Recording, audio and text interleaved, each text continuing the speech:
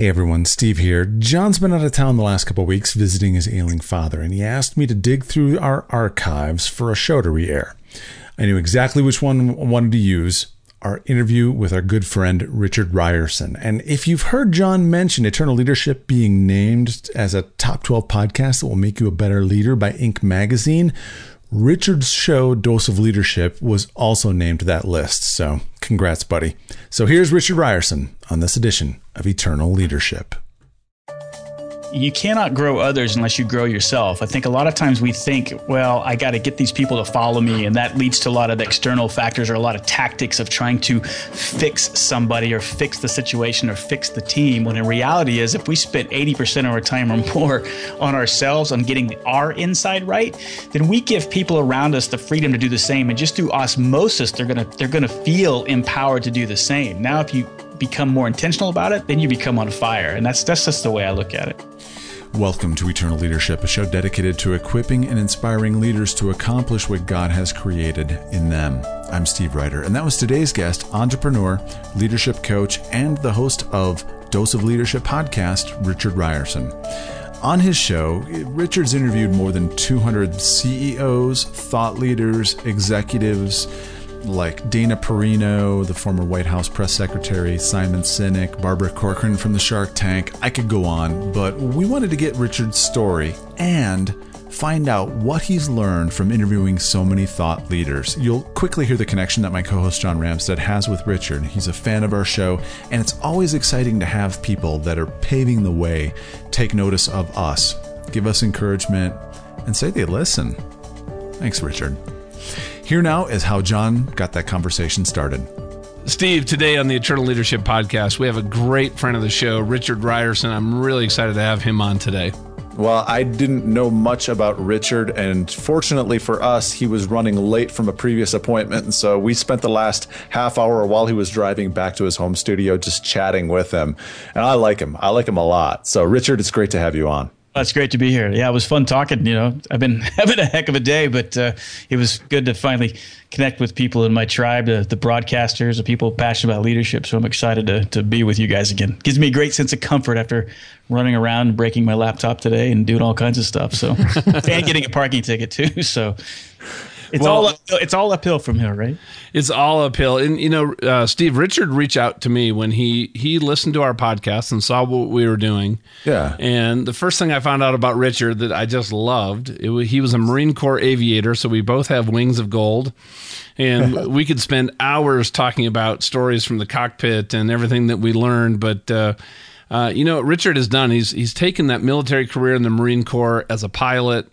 You know, he's a husband. He has 4 daughters at home, but he's just have this insatiable passion for leadership.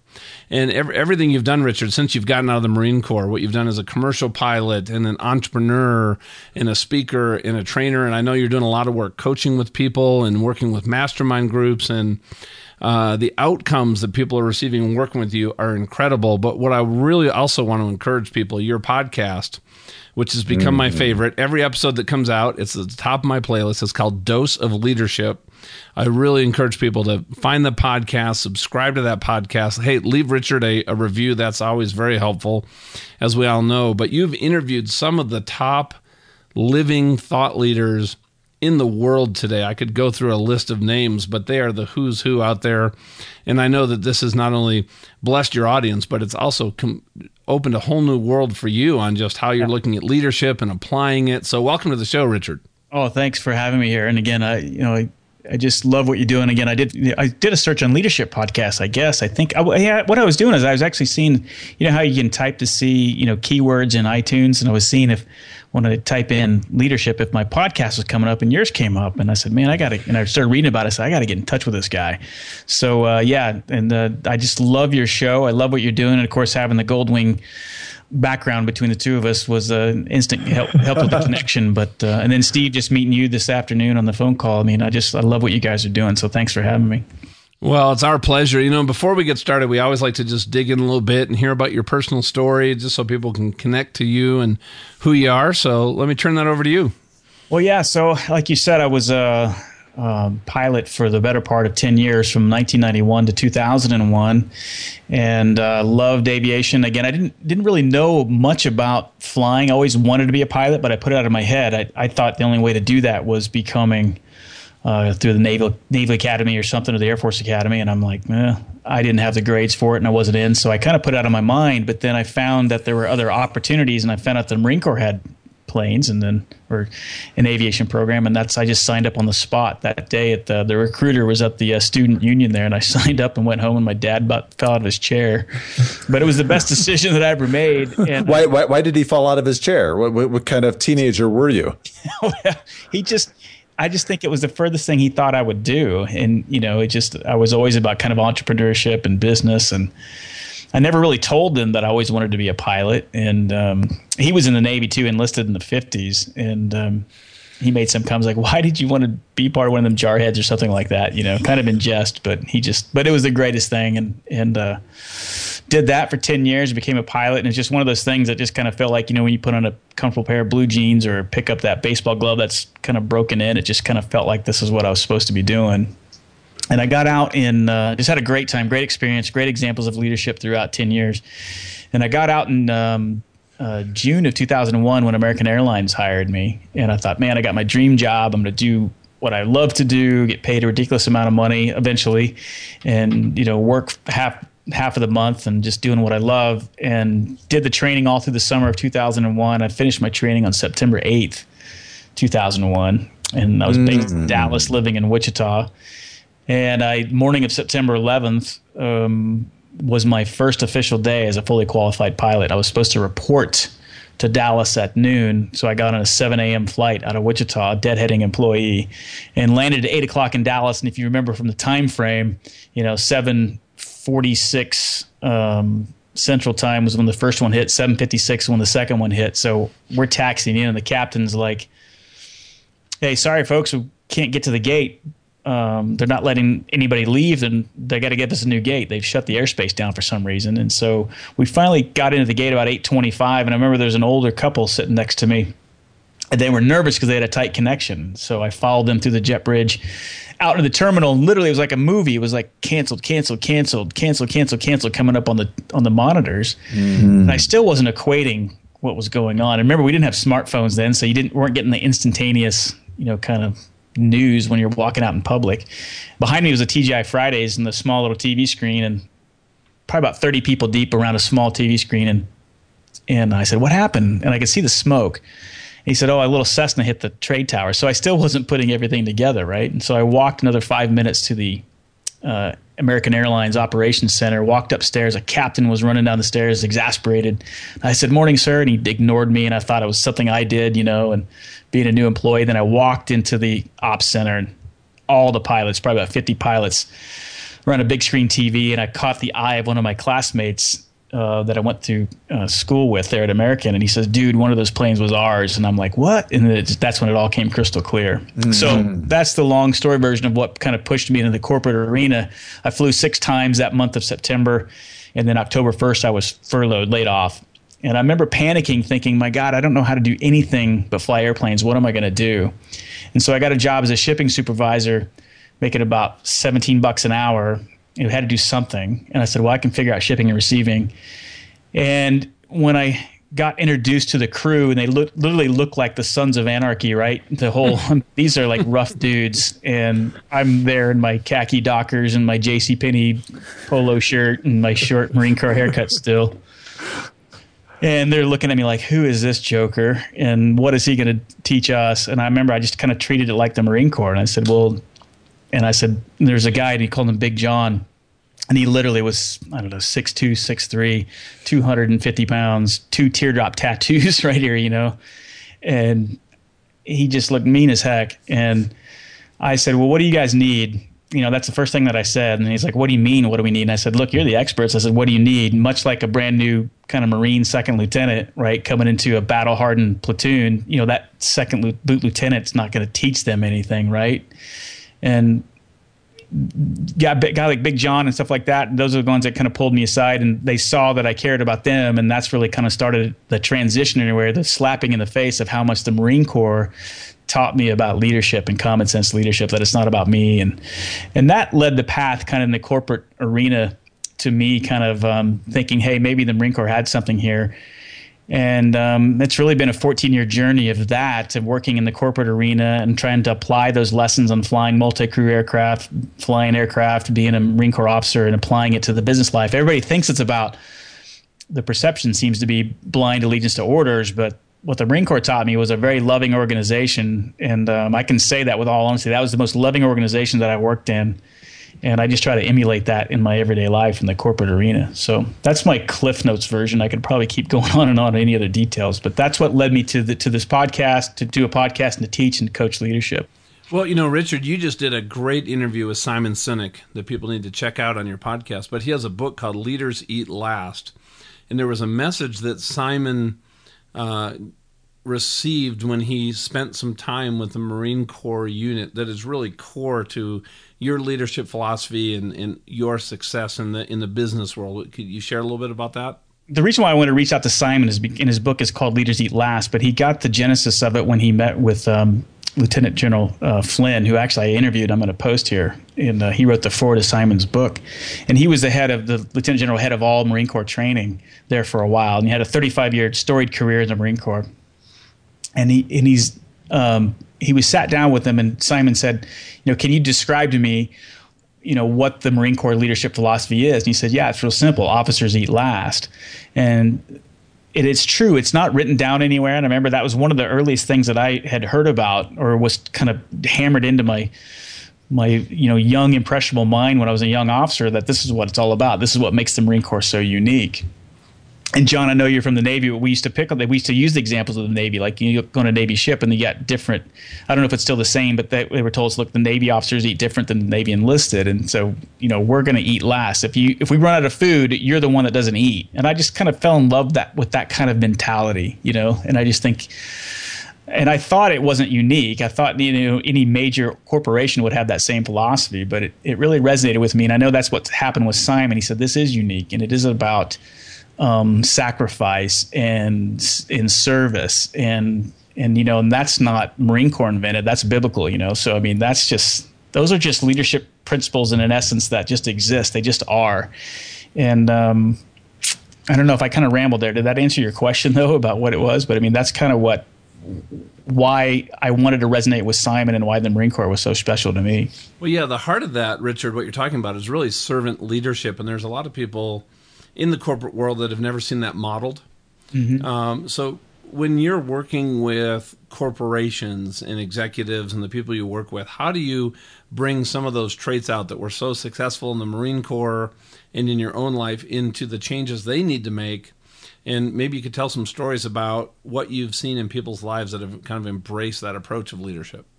Just even recently, and I was coaching an executive, and he's probably 15 years my senior, and great leadership philosophy, great character, great man of faith, really just all around decent guy. And he says, I just don't know how to take my leadership to the next level. And I said, what does that even mean to you?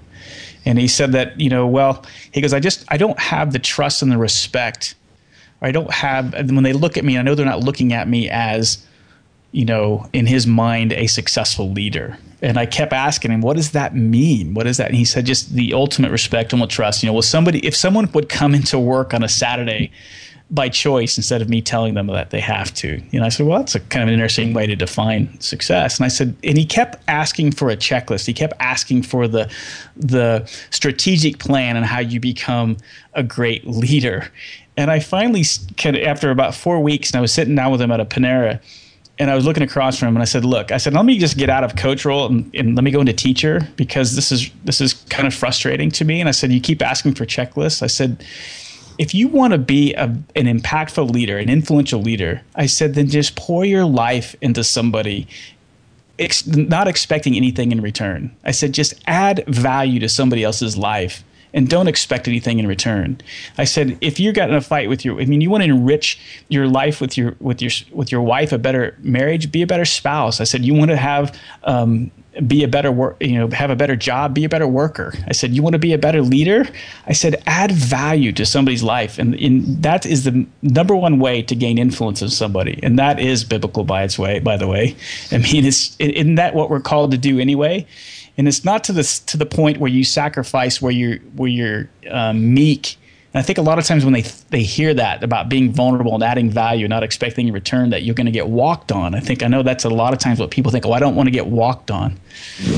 I don't know how it works or why it works, but the more that you increase and pour your life into somebody else, your needs and wants get exponentially met, more so than they ever would if you were trying to, hey, I'm going to add value to you because I'm expecting something in return. Does that make sense? Yeah, I think it's about reframing this mindset that instead of my success is built on the people underneath me or around me.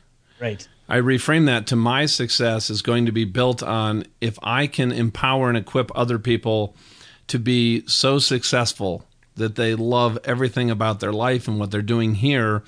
A rising tide lifts all boats. That is going to lift me to the next level and to the next level. But the focus is never on me and what you did for me. And that is something that needs to catch fire in corporate America.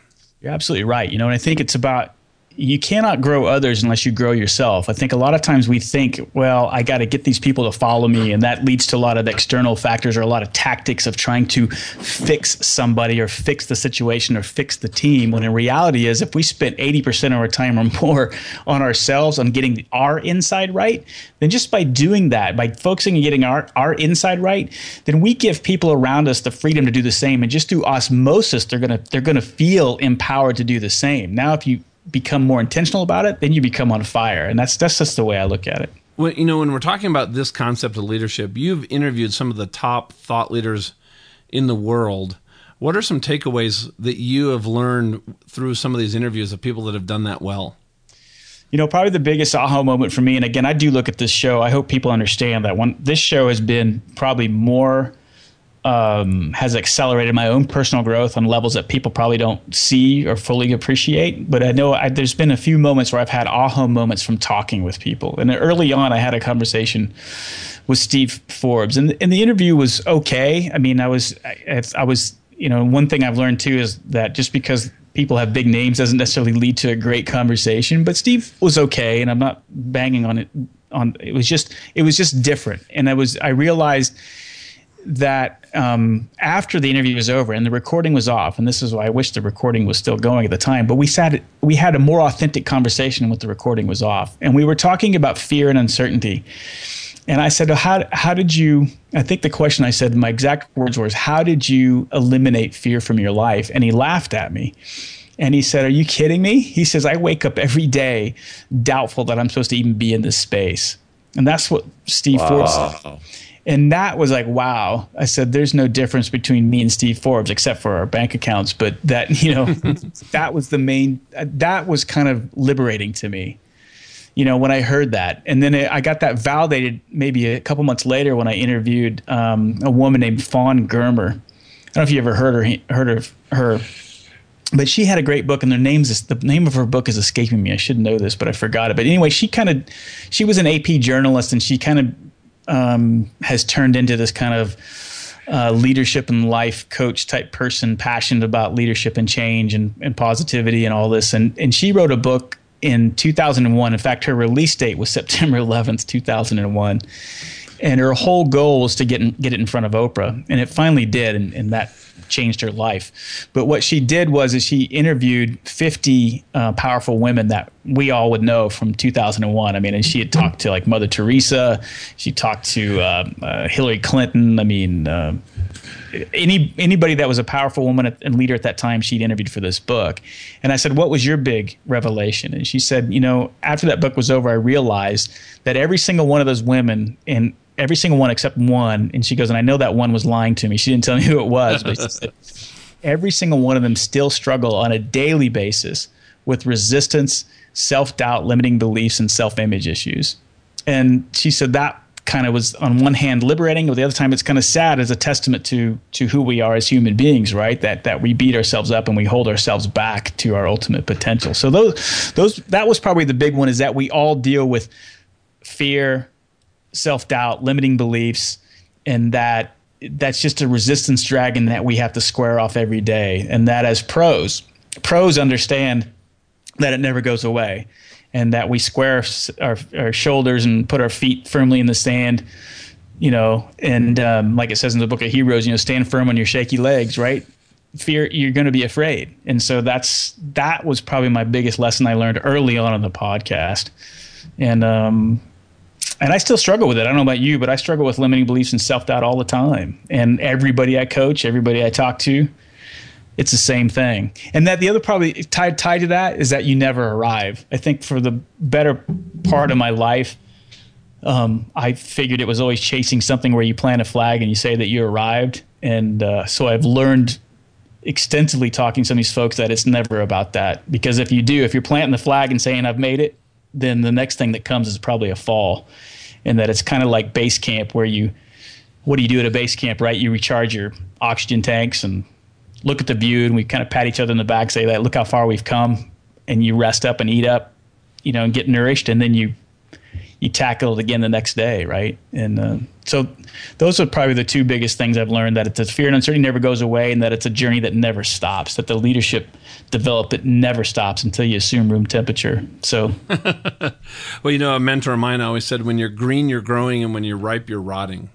Yeah. And the point he was trying to make to me is, if you ever think you've arrived, you ever think you're at the top of the hill, the only thing you're going to do is you're going to go back down into the valley whenever you're there. And he always wanted me to be aware of, you always hear that it's a journey, not a destination. I think we just kind of throw that out, but you have to put things in context to a bigger outcome that you're trying to get to in our life, whether it's a purpose or a calling. And we have all these seasons in our life that all weave together to get us ready for that next season. When you're at base camp, you're there for a reason, for 2 or 3 days to acclimate, so you can go up to 18,000 feet, and then you acclimate to go, summit Mount Everest or whatever it happens to be next. Yeah, I like that. I mean, I like the analogy of the base camp and everything, but it's like, to me, it's like a never-ending peak. There's never a peak, really, I guess. And some people, that may sound very scary or negative. I don't look at it that way, though, I guess, I guess I've shifted my focus to that it's never about reaching a peak. Richard, you've just shared some just incredible nuggets of wisdom on just some of the keys for really being an effective leadership here. As we wrap up, what are some key thoughts you'd like to leave with people? Well, I would just say that, I wish everybody would look at themselves as leaders. I mean, a lot of times, leadership is not about the larger-than-life charismatic presence. The thing that what I'm passionate about is I wish organizations would realize that it's not about being led by some charismatic genius. I would rather have an intelligent organization where the people from the bottom are coming up, or in all aspects, are coming up with the solutions, coming up with the answers. And that's the Marine Corps model. That's the military model that John, that I know you're familiar with. It's all about decentralized decision making. I realize that no matter what your situation is, you can choose to lead from where you're at. And so if you're stuck in the middle in an organization where it just doesn't seem like the culture's right, remember, make the decision. You can either leave, or you can start trying to make a difference and start changing that culture no matter where you're at in the organization. I'm a firm believer of that. And so there's so much more I could share with you. I'd love to come back on your show and talk about more stuff. I know we both got tight schedules, but those are my nuggets, and I appreciate you having me come on the show.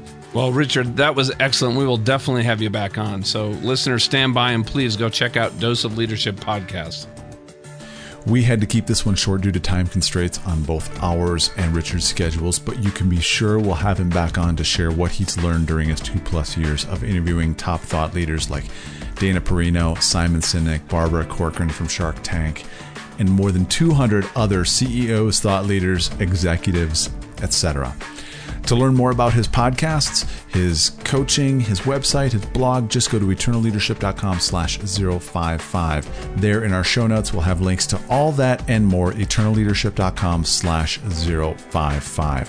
As always, that link is embedded in the summary of this MP3, so if you're ever having trouble finding that, just shoot me an email, steve@eternalleadership.com, and we'll be happy to walk you through this amazing feature.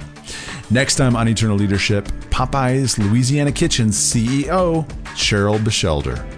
I literally at one point said, I have to change myself as the leader because I want to create different work environments for the people. She helped turn around a franchise that was horribly underperforming and turned it into one of my boys' favorite places to eat, all through servant leadership. For John Ramstead, I'm Steve Ryder, and thank you for listening to Eternal Leadership.